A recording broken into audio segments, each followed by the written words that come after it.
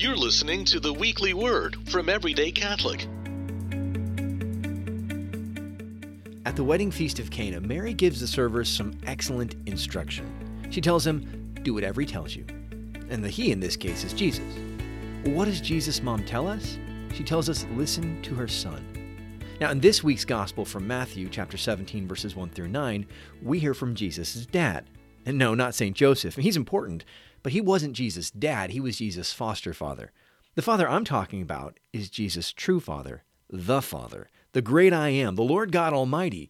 And what does he tell us? Well, basically the same thing that Mary does. This is my beloved Son, with whom I am well pleased. Listen to him. That's what the Father tells us about Jesus. This is my Son. I love him. Listen to him. It's pretty simple advice, and yet I'm terrible at following it. What does it mean to listen to Jesus? Well, for one, I think it means we should be very familiar and attentive to the things that Jesus is saying in Scripture. Did you know that at the time of Jesus, by middle school, most boys and girls would have practically memorized the first 5 books of the Bible: Genesis, Exodus, Leviticus, Numbers, and Deuteronomy? They would be able to quote large swaths of it. Why? Well, because it's the Word of God. And how did they do it? Well, they must have worked at it. They must have spent time listening and reciting. We modern Christians, on the other hand, well, we're not quite so committed. The Word of God made flesh, Jesus Christ himself, is present to us in the Word, and we sort of read it sometimes. And when we hear the Word proclaimed at Mass, well, we maybe try to pay attention. Do you see the contrast?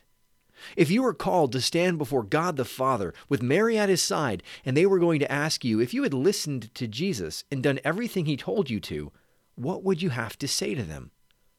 Thinking about it like that's pretty convicting. Most of us, if we're sincere, are way more attentive to the television than we are to the Scriptures.